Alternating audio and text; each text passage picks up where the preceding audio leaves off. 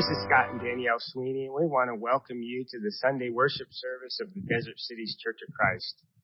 It's amazing to be together, and in Psalm 8:1 it says, "O Lord, our Lord, how majestic is your name in all the earth." And in this time of the coronavirus, of stresses, of different challenges that are happening, it's awesome to come together to be able to worship God and have Him be our stronghold and our refuge during this time. It is so great to be together on this special day. And like the scripture said that Scott read, it has been helping me so much just to go out on prayer walks and see God's majesty, to go out and see nature, to pray for all of you and to find the peace that comes from God, and just to see in nature God's power, His beauty, and how He just loves us with such detail and is so good always. Also, please check out the description below with links to our online giving, as well as our social media, where you can find announcements, devotionals, encouragement, and ways to connect throughout the week. We'd also love to hear from you, any prayer requests or questions you have, so we can be here for you and help you during this time. We want all of you to know that we've been praying fervently for you. Please get your Bibles now as Jake Rock preaches a sermon in our Rescue Story series as we lead up to Easter. Have a great service. Good morning and welcome again to the Desert Cities Church of Christ online Sunday service. My name is Jake Rock, and I'm so happy that you joined us here today, and I'm so looking forward to what we're going to be talking about. As a quick note, after the message, there will be a time for you to pause the video, and I said pause the video for worship. And there will be some more explanations later on, but we'll have a time of worship, and then after that will be our time for our weekly offering. So more instructions will be coming later on. If you're just joining us for the first time this week, our church has started a series getting ready for Easter called The Rescue Story. And the point of this series is to examine some of the characters surrounding the cross. Last week, Scott talked about the beloved, which was John, the disciple that Jesus loved. And we're going to be looking at another character here today, but all the people that were surrounding Jesus that had to do with the cross, but also that Jesus was saving them from something. And today, the title of our sermon is called The Betrayer. And we're going to be talking about Judas, the most famous betrayer, the villain of villains in one sense, that's ever lived. And you know, he's a character in the Bible that I really wrestled with. And I've studied so much in the Bible about.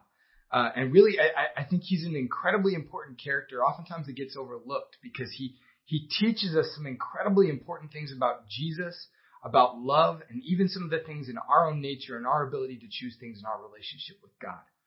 And I want to just put a word of caution out there. If you have young kids, please be aware as we reach the end of the story, you know, that the way things end with him is not very pretty. And so if you're sensitive to that with your kids, I just want you to be aware of that as we go on to the sermon. I'm going to say a word of prayer and we're going to jump in. God, thank you so much for the chance to be here right now. That technology is what it is, that we can still gather in this way to have your word be preached. I pray that you will use me, speak through me, and that the message will sink in deep into our hearts as we examine really who we are before you and because of Jesus. We love you. In Jesus' name we pray. Amen. All right. So the plan is that today we're going to walk through the story of Judas from the Gospels and just where he shows up and kind of go through the story. And then at the end, after the cross, we're going to discuss kind of what really can we glean from this and learn from this as people. So starting out here, Judas really first comes onto the scene at the very beginning when Jesus is calling his 12 disciples. And in Luke 6:16, the wording here is really interesting. It says, Judas, son of James, and Judas Iscariot, who became a traitor. Now in this passage, Jesus it's naming off all the 12 disciples that are there. But when it brings up Judas, it's interesting the way that Luke describes him. It says Judas Iscariot, who became a traitor. And I think this is an important quality for us to grasp here, because Judas obviously gets villainized, and rightfully so, for the choices that he made later on, but that it's not that he started off. When Jesus first called him, It wasn't like he was already in this evil place, ready to go, wanting to give Jesus up. That by all accounts, what we can even glean is that when he started off in the mission of being a disciple of Jesus, that everything that he wanted to be there, he was ready to do the work of being a disciple, but eventually he became a traitor. So he didn't start that way, but he became that way. And that's kind of part of what we want to explore is what happened in Judas's heart, what led him to do what he did.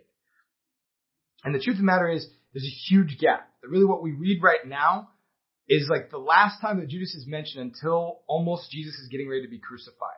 We don't hear much about him individually. We hear a lot more about Peter, James, and John. But what we can assume, based on what it says about the other disciples, the other apostles, is that just like the other apostles, he preached, he cast out demons, he did miracles, just like the other 12, that he was just as engaged in the mission of being a disciple as the other ones were. And what we can also see from that is that it doesn't seem that Jesus treated him any differently than the other 12. That, in another passage in the Gospels, it does say that Jesus says one of you is a devil, but he doesn't say who. He doesn't name Judas at that moment. And so by all accounts, Judas was just a faithful disciple, doing what Jesus was asking of him. And Jesus, didn't single him out of the other 12. But then where we see him really show up and where the story starts to change more is in John chapter 12. So if you got a Bible, you can turn there. If not, it'll be on the screen. In John chapter 12, we're going to start in verse 1. We're getting ready to see Jesus getting closer to the crucifixion. And starting in verse 1, it says, 6 days before the Passover, Jesus came to Bethany, where Lazarus lived, whom Jesus had raised from the dead. Here a dinner was given in Jesus' honor. Martha served, while Lazarus was among those reclining at the table with him. Then Mary took about a pint of pure nard, an expensive perfume, and she poured it on Jesus' feet and wiped his feet with her hair. And the house was filled with the fragrance of the perfume. But one of his disciples, Judas Iscariot, who was later to betray him, objected. Why wasn't this perfume sold and the money given to the poor? It was worth a year's wages. He did not say this because he cared about the poor, but because he was a thief. As keeper of the money bag, he used to help himself to what was put into it. Leave her alone, Jesus replied. It was intended that she should save this perfume for the day of my burial. All right. What we can see here is we see more of Judas' sinful nature and kind of where he had devolved into at this point. That his heart seems to have hardened over time. And what it tells us is that he was the keeper of the money, and that basically he was kind of skimming off the top. He was helping himself to the money kind of whenever he needed it, whenever he wanted it.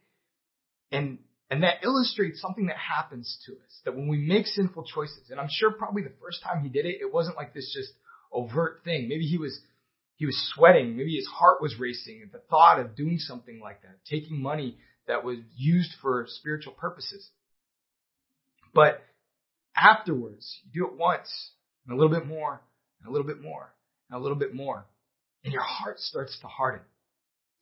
And what ends up happening in this story is that when Mary, who comes to Jesus in total humility and gratitude, that Jesus had just brought her brother back from the dead, and in humility, she pours out this perfume, which is a whole thing that we could do on for another time. That the perfume would be used.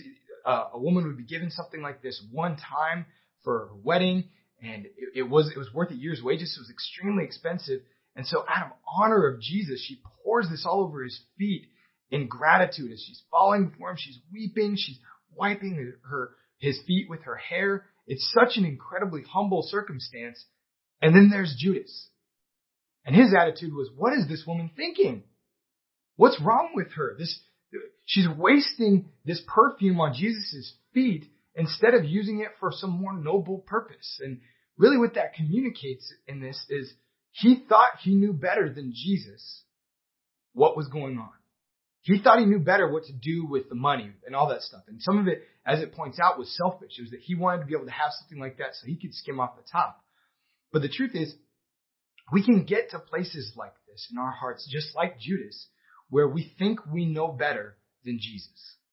We think we know better what to do with our lives, what to do with our time, what to do with our money, what to do with our relationships, that Jesus doesn't know what he's talking about. And why would I submit to what he says in the Bible? Because I want to do what I want to do. And that's not something that just happens necessarily. It's something that we devolve into with sinful choices. And in Judas's case, his heart was pretty exposed at this point. That for him to take a moment that would have been so real, so humbling, so tender, and even Jesus saying, man, she was using this to prepare me for my burial, because he was getting ready to go to the cross, and he missed it because he was so in his own world and thinking what he knew best. And the truth of the matter is, really, a lot of the things that we struggle with in life is because we think we know better than Jesus. And we want to choose what we want to choose. Well, continuing on with this, what the Bible tells us in pretty much all the Gospels is that from this moment, it's almost like from this meal, Judas leaves to go meet with the chief priests to agree to turn Jesus in. That it's almost like this moment was kind of the thing that pushed Judas over the edge to agree to turn Jesus in. And I've struggled with this question for years and years about why did Judas do it? Why did Judas agree to turn Jesus in? Because there's so many things like, okay, the Bible says that he wasn't born the traitor, but he became the traitor. So it's not like that when this all started that this was just bound to happen necessarily. But I think what it communicates to me is that not just along the lines of his sinful choices, but a lot of the commentaries I've read about Judas would even suggest that maybe it was in his mind as a Jew, he thought he knew what the Messiah was supposed to be.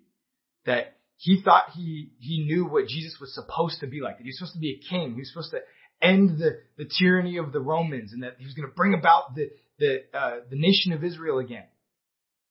And then after 3 years of being with Jesus, you realize this isn't what I expected. This isn't what I wanted the Messiah to be. And some of the commentaries even suggest that maybe even him being willing to agree to turn Jesus in was trying to force Jesus' hand into being the king that he expected him to be, that he would just rise to the moment and step up or something.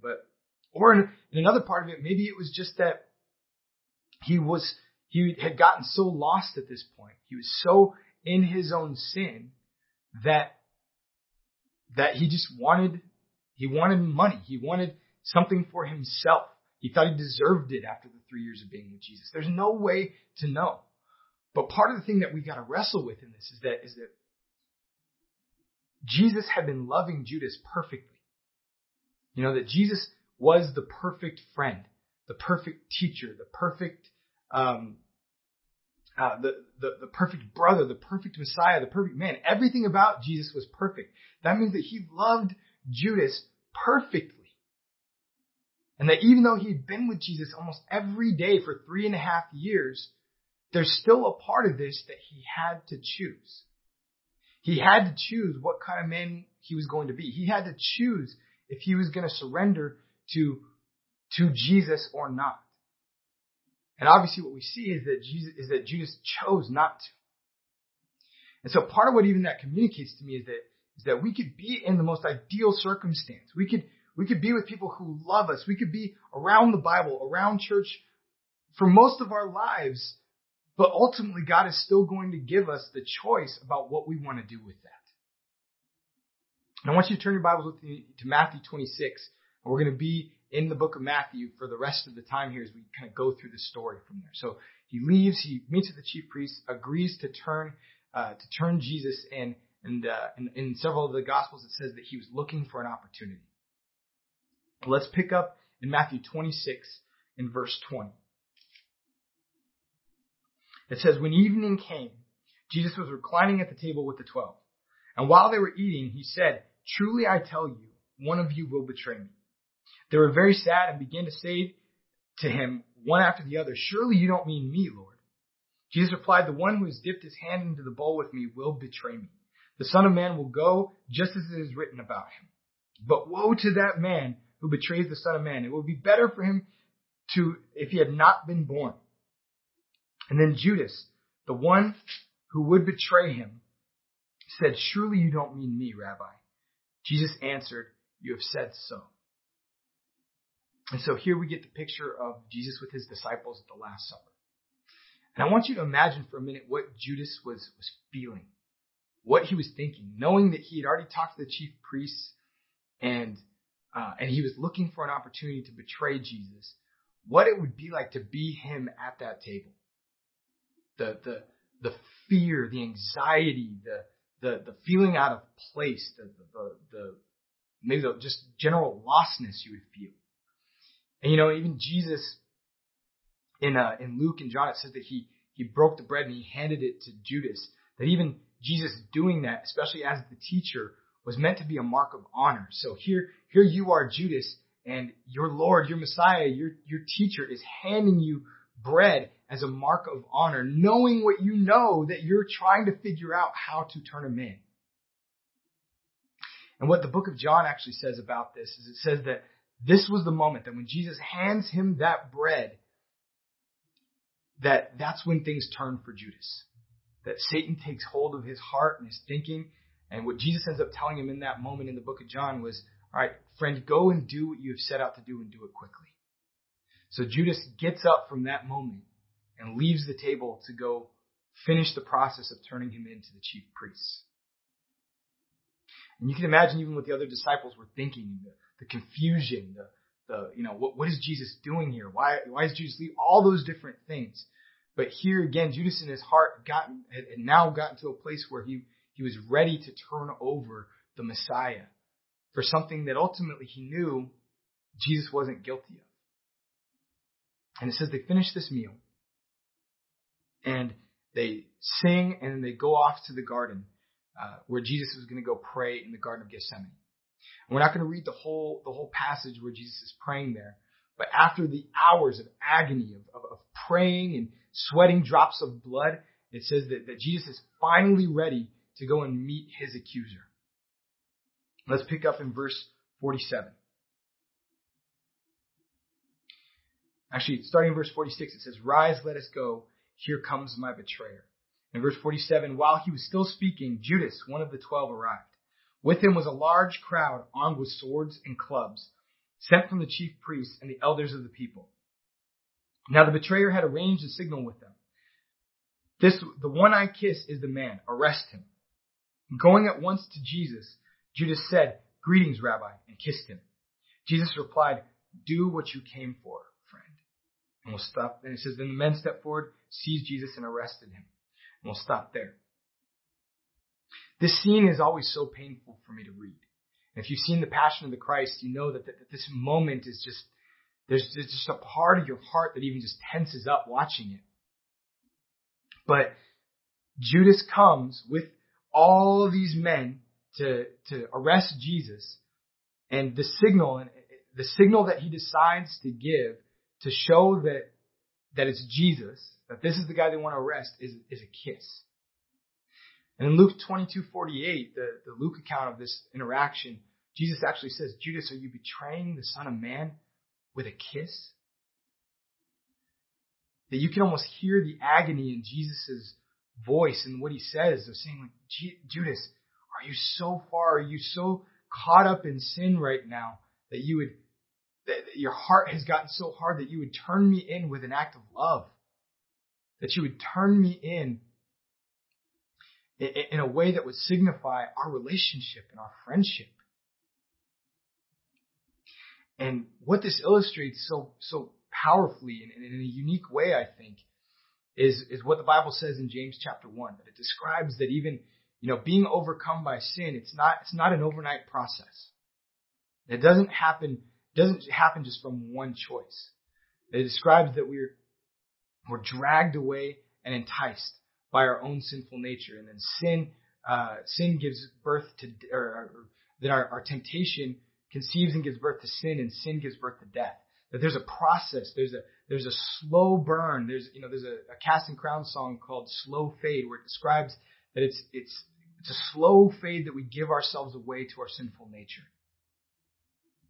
That eventually, and I think the story of Judas even is a warning on so many levels, that our hearts can get to a place where we can be so hardened and calloused over time that we would do things that we would never think possible.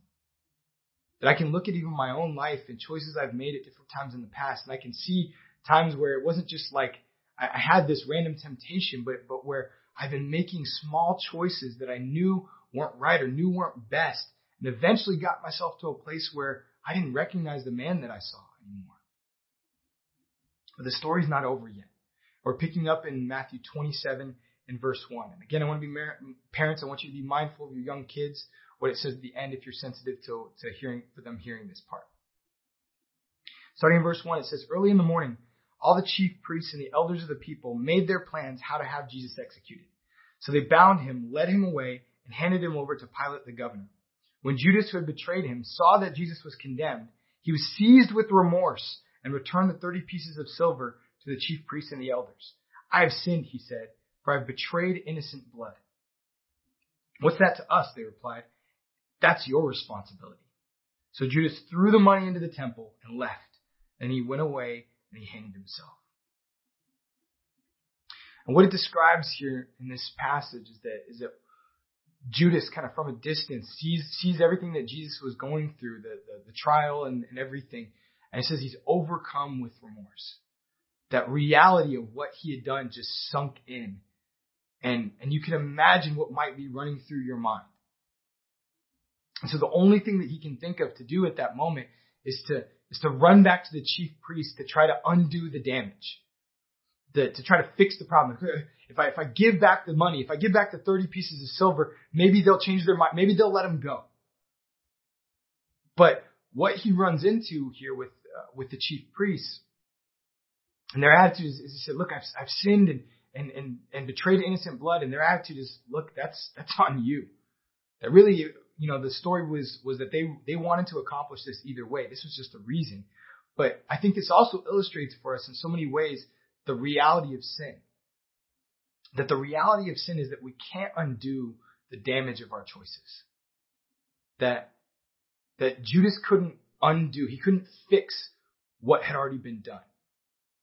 Now, the hopeful part of this and the truth for us is that we get the chance to repent, that we can change, we can be different, and God can provide healing, but it doesn't undo the damage of our sin. It doesn't undo the damage of the things that we decide to give ourselves over to.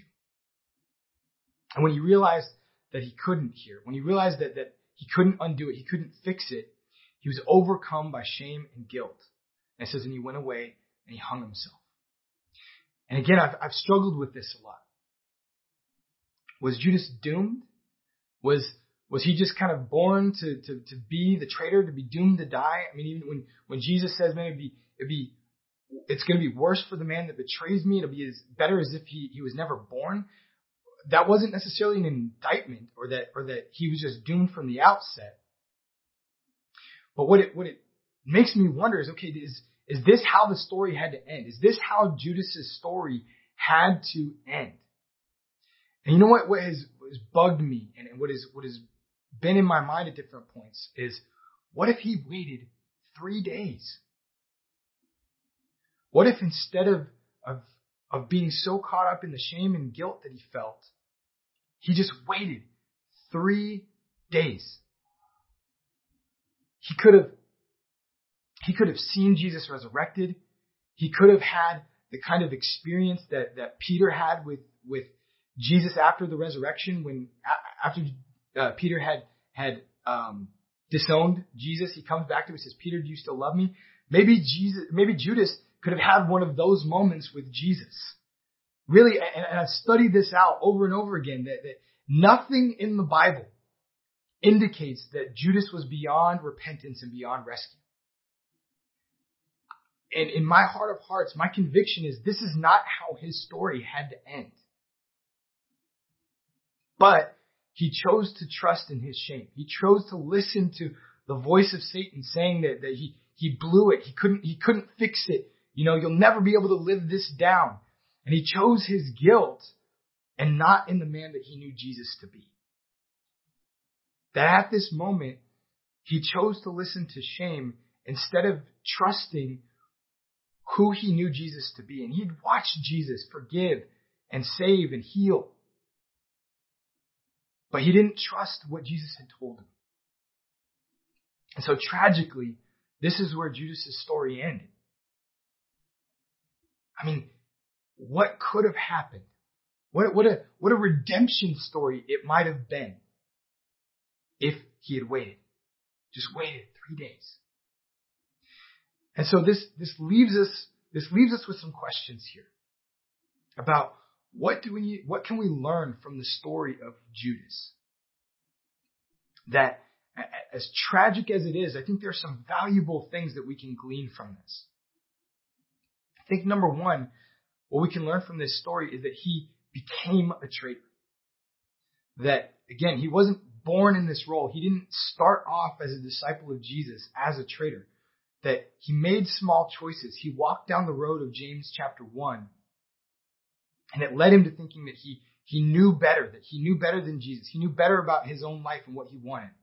And I think what even that communicates to us is that the reason that we struggle in life as Christians, if we look at the bigger picture of this, that if we really want to follow Jesus, the reason that we really struggle in life is because we think we deserve more than Jesus did. More than Jesus had. And so these things all contributed, and he became a traitor because of that. And if we're not careful, we can walk down a similar road where sin can destroy us.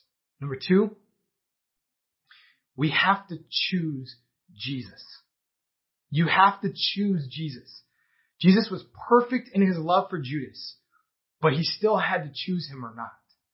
You can spend every day in the presence of the Messiah. You could be in church your entire life, but still not make the choice to believe in who he was and believe in the life he wants for you and submit to it. And really at the core of this too, there's something really powerful we have to understand about the love of God and the love of Jesus, is that for love to really exist, there has to be choice. If there is no choice, there is no love. And so part of Jesus' love for Judas was that he still gave him the ability to choose. It's just that Judas didn't choose Jesus. He chose himself. And number three, along with that, you have to choose rescue. Guilt and shame ended up overcoming Judas. Instead of him trusting in the truths of repentance and the love of Jesus. That really even the focus of this sermon series we're doing is that Jesus wants to rescue us. He already paid the price. He already threw out the life preserver for us. But we have to decide to grab it if we want to be saved. And so there's some questions I want us to consider. Things that we can talk about, after this video is over with your family. You can meditate on it later on, but the questions are as follows. How have you resisted Jesus' rescue in your life? Number two, how have you seen Jesus continue to love you at your worst? And number three, what area of your life is God calling you to change right now? And if you're a disciple of Jesus, if you're already given your life over to being a Christian and following him, rescue may look like repentance in an area of your life that you've not changed. It may be rescue from anxiety and fear that in the middle of everything going on right now, it's rescue from your fear in our current circumstances. But also if you're not a disciple of Jesus, or if you're not sure where you are in your relationship with God right now, and I hope that if you're here right now, that means that you're searching. I want to encourage you, please reach out to us as a church. You can reach me directly, or talk to the person that shared the service with you, that invited you to be a part of this, and learn what it means to be rescued by Jesus. And now we're going to have a time to take communion together. And there's a part of the Lord's Supper that I want us to read together that we didn't read yet.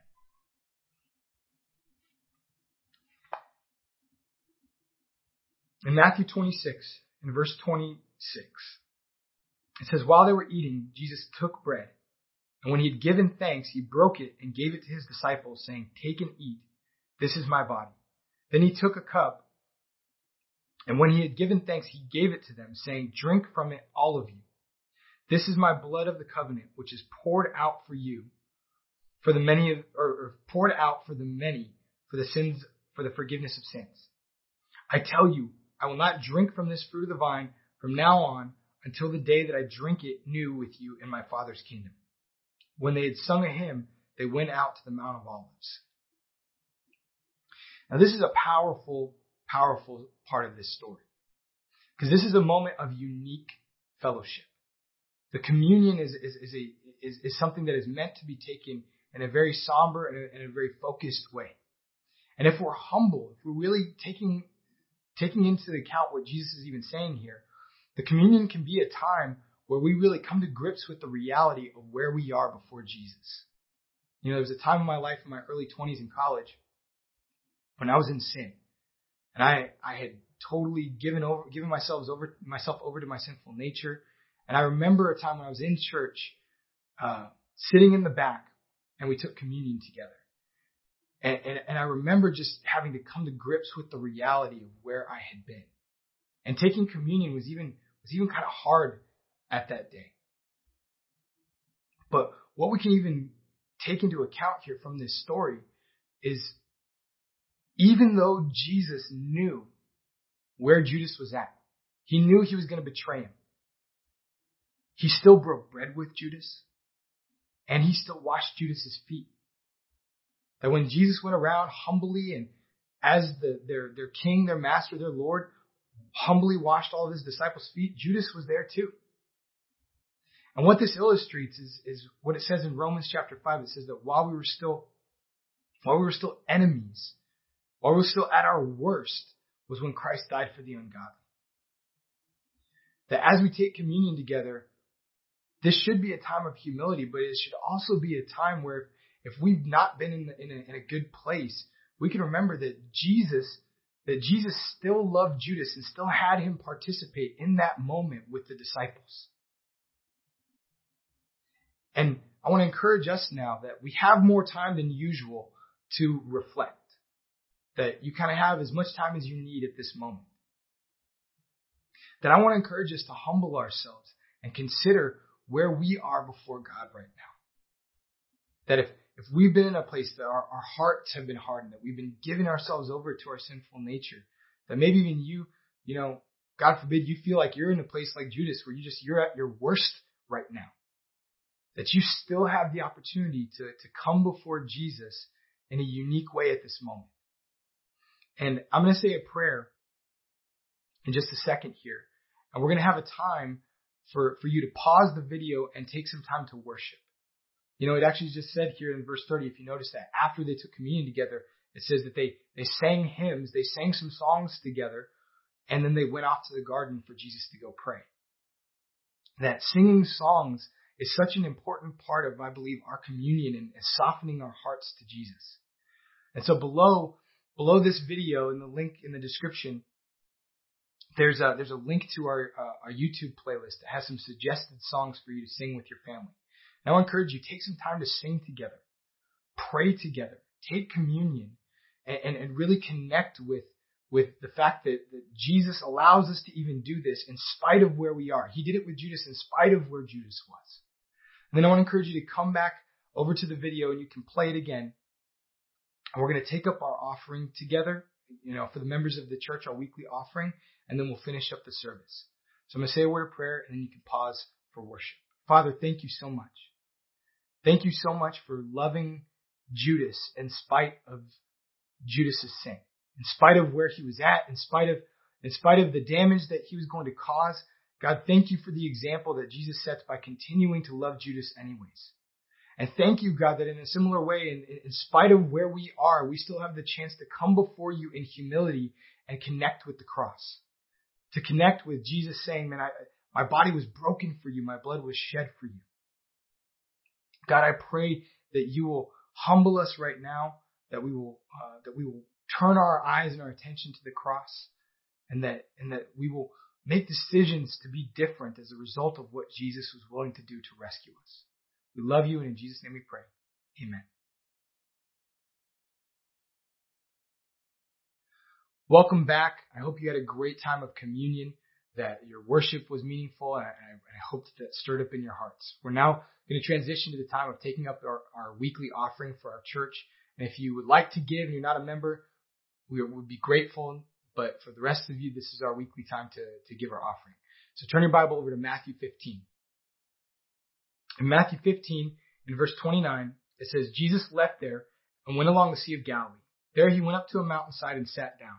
Great crowds came to him, bringing the lame, the blind, the crippled, the mute, and many others, and laid them at his feet, and he healed them. The people were amazed when they saw the mute speaking, the crippled made well, the lame walking, and the blind seeing, and they praised the God of Israel. Jesus called his disciples to him and said, I have compassion for these people. They have already been with me 3 days and have nothing to eat. I do not want to send them away hungry, or they may collapse on the way. His disciples answered, Where could we get enough bread in this remote place to feed such a crowd? How many loaves do you have? Jesus asked. 7, they replied, and a few small fish. He told the crowd to sit down on the ground. Then he took the 7 loaves and the fish, and when he had given thanks, he broke them and gave them to the disciples, and they in turn to the people. They all ate and were satisfied. Afterward, the disciples picked up the 7 basketfuls of broken pieces that were left over. The number of those who ate was 4,000 men, beside women and children. After Jesus had sent the crowd away, he got into the boat and went to the vicinity of Magadan. All right. So this is the story of Jesus feeding the 4,000. And what's so crazy about this story is that, the miracle that happened, or Jesus healing all these different people, and now he's telling his disciples, all right, it's time to feed these people. I don't want them just to go away. They might pass out. And the disciples naturally were looking around at the crowds, because there was just 4,000 men, not to mention women and children. The disciples were freaking out. They're thinking, where in the world are we going to get enough food to feed these people? And really where their thinking was they were focused on the numbers and the problem that they saw in front of them, and not thinking about what Jesus was capable of. Now, part of what makes this story even crazier is they had already experienced this miracle before. Just one chapter earlier, in Matthew 14, Jesus fed the 5,000. He fed more people than they currently were experiencing in literally almost the exact same way. So what this communicates to me is that the disciples had some short memories, that they had already experienced Jesus do this before, and they're still looking around going, where are we going to get food for all these people? And really, I think this continues to illustrate how we are as people, that in the situation even we're currently in right now, the numbers in our lives may not feel like they add up. From the amount of toilet paper rolls we have to our finances. We know we're in a very challenging economic situation in the world right now. But what we tend to do as people is that we tend to have short memories in the face of problems or a crisis. And we can forget what God and what Jesus are capable of. And what I love here in the story that Jesus does is he tells his disciples, all right, look, give me what you have. And what they had wasn't much. What they had was some loaves of bread and fish. Not enough to feed thousands of people. But obviously, Jesus was capable of doing more. He broke it, and people had plenty to eat, and there was leftover. And what this communicates to me, even when it comes to our giving, and I know that we're in an uncertain time, and there can be a lot of fear surrounding our finances, that I want to encourage us to look to Jesus, to give what we have, and let God multiply it. Let's trust that Jesus has taken care of us before. He's multiplied what we've had before, and he can do it again. And so there's a link down below in the description box that shows where to give online, or you can see right down on the bottom of the screen that you can text IEDC to 77977 to give there.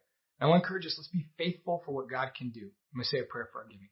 God, thank you so much that you've always taken care of us, that you've taken care of us in ways beyond our comprehension, and you always meet our needs. Father, I pray that you will help us to be faithful as we give to you, to have eyes of faith and what Jesus is capable of. God, that what we give right now, that you're capable of multiplying it, Father. Thank you so much, and we love you. In your son Jesus' name we pray. Amen. As we wrap up here, I want to thank you so much for joining us this week. And we want to invite you to follow us on Facebook and Instagram, because all week long, throughout the week, we have ways to engage and questions and things to help us be part of things together as we go throughout our week. And also, down below in the description, there's a link to a video for Hope Worldwide, which is the benevolent arm of our church. And in the middle of everything that's going on right now, Hope still has boots on the ground and is still trying to help meet needs around the world. They do relief efforts. We have a hospital in Cambodia that needs are being met all around the world while everything is still shut down. And in that video will be a link of where to give, and you can also text to give through the number that we set up earlier during the offering. But we love you. Have a great day.